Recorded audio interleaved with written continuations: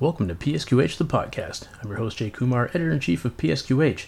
On this episode, I talked to Brianna Zink, Senior Director of Healthcare Project Strategy at Infor, about how hospitals should handle life after the COVID-19 PHE. And now, on to the interview. I'm joined today by Brianna Zink, Senior Director of Healthcare Product Strategy at Infor. Welcome, Brianna. Thank you. Great to be here. Great to have you here. And before we start talking about the end of the COVID-19 PHE, I was wondering if you could tell me a little bit about yourself and Infor. Yeah, of course. So as you mentioned, I'm Director of Product Strategy in Healthcare at Infor. I'm focused primarily on our workforce management solutions.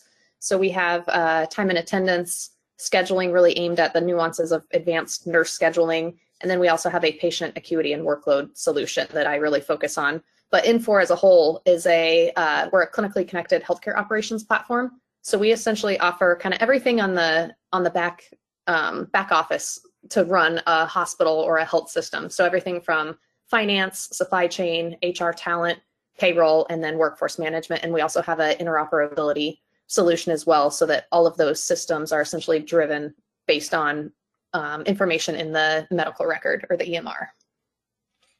Excellent.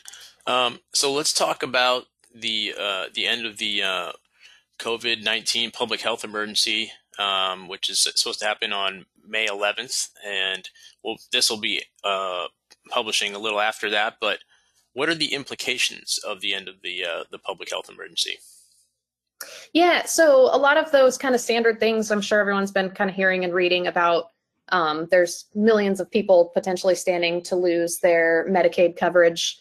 That kind of auto re-enrollment is going away. So individuals need to be aware if they need to re-enroll. I've seen a lot of surveys showing that a lot of individuals, as of, I think the latest I saw was in January, but that millions of individuals weren't necessarily aware of that. So many are kind of at risk of losing Medicaid without necessarily being aware there's steps that they could be taking to keep it. So that's going to have obvious impacts on hospitals and health systems. Their payer mix might shift a little bit. A lot of my conversations with my focus on workforce management, my background is in nursing. I worked as a nurse before coming to Infor. So a lot of my conversations are with nurse leaders, and they're not as concerned with the end of the public health emergency immediately. There could be kind of downstream impacts, but they feel like those might be, a year or two away. So a lot of them have been more focused on the positives around kind of the innovation that happened so quickly and kind of what changed in nursing for a better. And they're looking at ways that they could continue leveraging that new technology or the changes that were brought about rather than kind of stressing about the end of it. So I've seen kind of good and bad, I guess, concern and excitement around it. I mean, is there, obviously, we saw telehealth really get kind of pushed to the forefront and get, kind of put into practice a lot more than it had been before. We've seen obviously things like vaccines get developed pretty quickly. Is there any kind of concern that, things will slow down in terms of innovation, after the public health emergency goes away? Yeah, I think things may slow down as far as just kind of the speed at which healthcare was innovating, because there's not as urgent of a need any longer. But I think it's going to be a great time for everyone to kind of take a step back and evaluate the different processes that they implemented or the different technology that they implemented, to really take a look at telehealth and determine what is working well, what needs tweaking. Do we have all the safety measures in place to safely offer this telehealth? Are there different regulations that we may need to evaluate? So I think it's going to slow in the manner that we're going to take a closer look under a microscope at really what was impactful and what should we carry forward. Yeah, and in terms of telehealth, I mean, obviously, getting back to in-person visits is preferred, but I imagine that there's definitely some ways to use telehealth to kind of be more efficient. Some visits don't need to be in person, and figuring out that kind of balance is important, I would think. Yeah, definitely. And the big one we saw, or the big benefit with telehealth, is mental health or behavioral health. And I think that that's really important to continue, because it can be really difficult for patients having an episode or an incident to be able to, get a ride to get that care in person. And I think that we've been able to be so much more powerful at those early touches with those patients and potentially stop something from progressing to be a serious issue. I think that we've been able to help patients at much earlier place in their illness. So I think things like that will be very important to continue. I'm also curious to see, as we do kind of shift away from that, I think that there's going to be more and more kind of disease categories that will be a very great fit for telehealth, where others might need more in-person kind of deeper diagnostics, maybe more invasive procedures to diagnose. So I think that there's going to be a more and more delineation of what's appropriate for telehealth. But I do think it's still a great initial touch point to make healthcare accessible to individuals. And in terms of adopting new technologies, obviously, the last 3 years we've sort of really kind of brought that to the fore. How is that going to work going forward? Will healthcare organizations be more open to new technology just from what they've learned over the last couple of years? Yeah, so that's a great question. I'm actually at a nursing leader conference. It's the AONL conference this week. And a lot of the themes have been around technology and nursing specifically, really working to understand what technologies are out there. A lot of nurse leaders are kind of aware of AI and machine learning and that those will probably be beneficial, but what really are they? So I think that the pandemic and the quick pace of innovation that was kind of forced on nursing is something that really opened their eyes that technology can be the key to kind of navigating anything we face in the future, whether it's hopefully not, but another pandemic that we face, or we're looking at a huge nursing shortage across the globe. So I think a lot of nursing leaders and health systems are looking at what technology can we use to kind of augment that nursing workforce and help offset that nursing shortage that we're looking at. Yeah, speaking of that, the shortage, what are you seeing? You're talking to nursing professionals right now. What are you seeing in terms of sort of, I don't know, the feeling around where we are right now? Are they pessimistic about bringing more people into the fold? Because I know, like, from people I've talked to over the last couple of years, obviously there's a little concern about attracting new people into nursing, and then obviously retaining those who are considering leaving it. Yeah. I don't know if I'd qualify the attitude as necessarily pessimistic, but more just concerned. I guess those two can kind of relate at times. But there are a lot of focus on first retaining the current nurses they have. The average age of the nurse, I think right now, is 53 or 54, right around there. So a lot of those nurses are looking at retiring within the next decade. But a lot of health systems are looking at how do we retain those nurses? Maybe we offer more flexible scheduling where they can work just one shift, or maybe they can shorten their shifts, and instead of working the traditional 12-hour shifts, maybe we start offering some 6-hour shifts because those are much easier on your body. Other retention strategies are looking at, nurses earlier in their career. How can we enable them and help upskill them so they're ready for leadership positions? And then on the recruiting front, a lot of hospitals are looking at recruiting earlier. I've talked with hospitals that are working on kind of providing education as early as like junior high, so that that people in those schools are aware that, hey, healthcare is a great field that I could go into. Nursing provides so much flexibility and so much variety with what you can do from day to day. So those are some of the strategies, but the early recruiting is something that I've seen more and more that's really interesting. But it makes sense, because if we're looking at a lot of nurses retiring in a decade, those that are in junior high could be entering the workforce in a decade. So. And then, of course, there's also the concerns, the statistics have been out about workplace violence and whether it's from patients or other staff, nurses seem to be kind of right on the front lines of it all, in EDs and even just dealing with upset families and, family members and patients. So, what are some of the ways to kind of deal with those issues and keep, obviously folks take that into consideration when they're getting into the field or when they're thinking of leaving it. So, how do we kind of deal with some of those issues? Yeah, that's definitely a huge concern, and something that's not there's no easy silver bullet to solve it.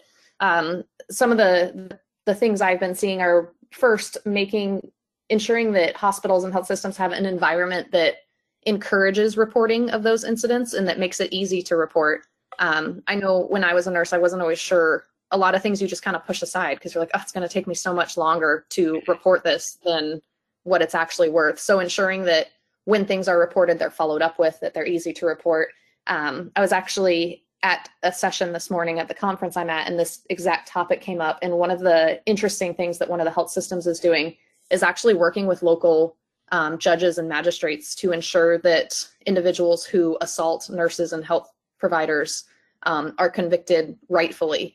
And it's the state that was talking at this time has a law in place that it's a felony offense to assault a caregiver, but they're not seeing it truly followed through in the court system. So it was kind of wild to think about how enforcing that nurse and healthcare worker safety really extends beyond just the walls of the healthcare, but actually out into the community and potentially government as well. Getting back to sort of this, the post-PHE period, how should hospitals be prepared to kind of deal with that and to kind of transition into sort of, getting back to, I guess, quote unquote, normal? Yeah, so I think I kind of just mentioned this a minute ago, but I think now is a great time to start evaluating, are all of the new processes or procedures that were implemented and the new technology, is it still going to be beneficial moving forward, or was it just something that was kind of, a Band-Aid or something to deal with a sudden influx of patients that we saw? I think there's also going to be a lot of preparation for if something like this happens in the future. I think we'll now be set up in a much more powerful position to handle it smoothly. So those are kind of the main things that I think we'll see happening.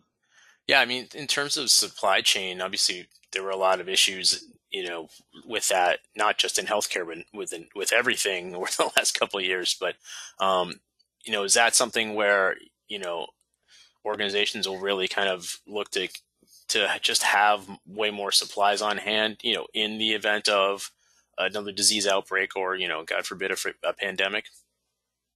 Yeah, and that's something that I kind of hear tertiary to what I do, and I'm not incredibly involved with, but I know a lot of hospitals are working on setting up kind of like warehouses where they can store some additional supplies to be ready for that, especially PPE obviously was a huge focus. So looking at how you could be ready if there's a sudden massive increase in the need for that. And then I know that others have been negotiating other contracts where they may have secondary or third companies that they could work with if their kind of main supplier is having a supply chain issue. So I think there has been a lot around just kind of building up that supply chain to ensure that they're more prepared for a disaster situation like that or a pandemic. And just in general, not even just supply chain, but you mentioned some of them already, but, in terms of lessons learned from the pandemic, what are some things that healthcare organizations kind of have taken away from the last 3 years that they can kind of use going forward? And, maybe it's not even pandemic related, but just sort of ways to kind of be more efficient with how they, take care of it, huge influxes of patients.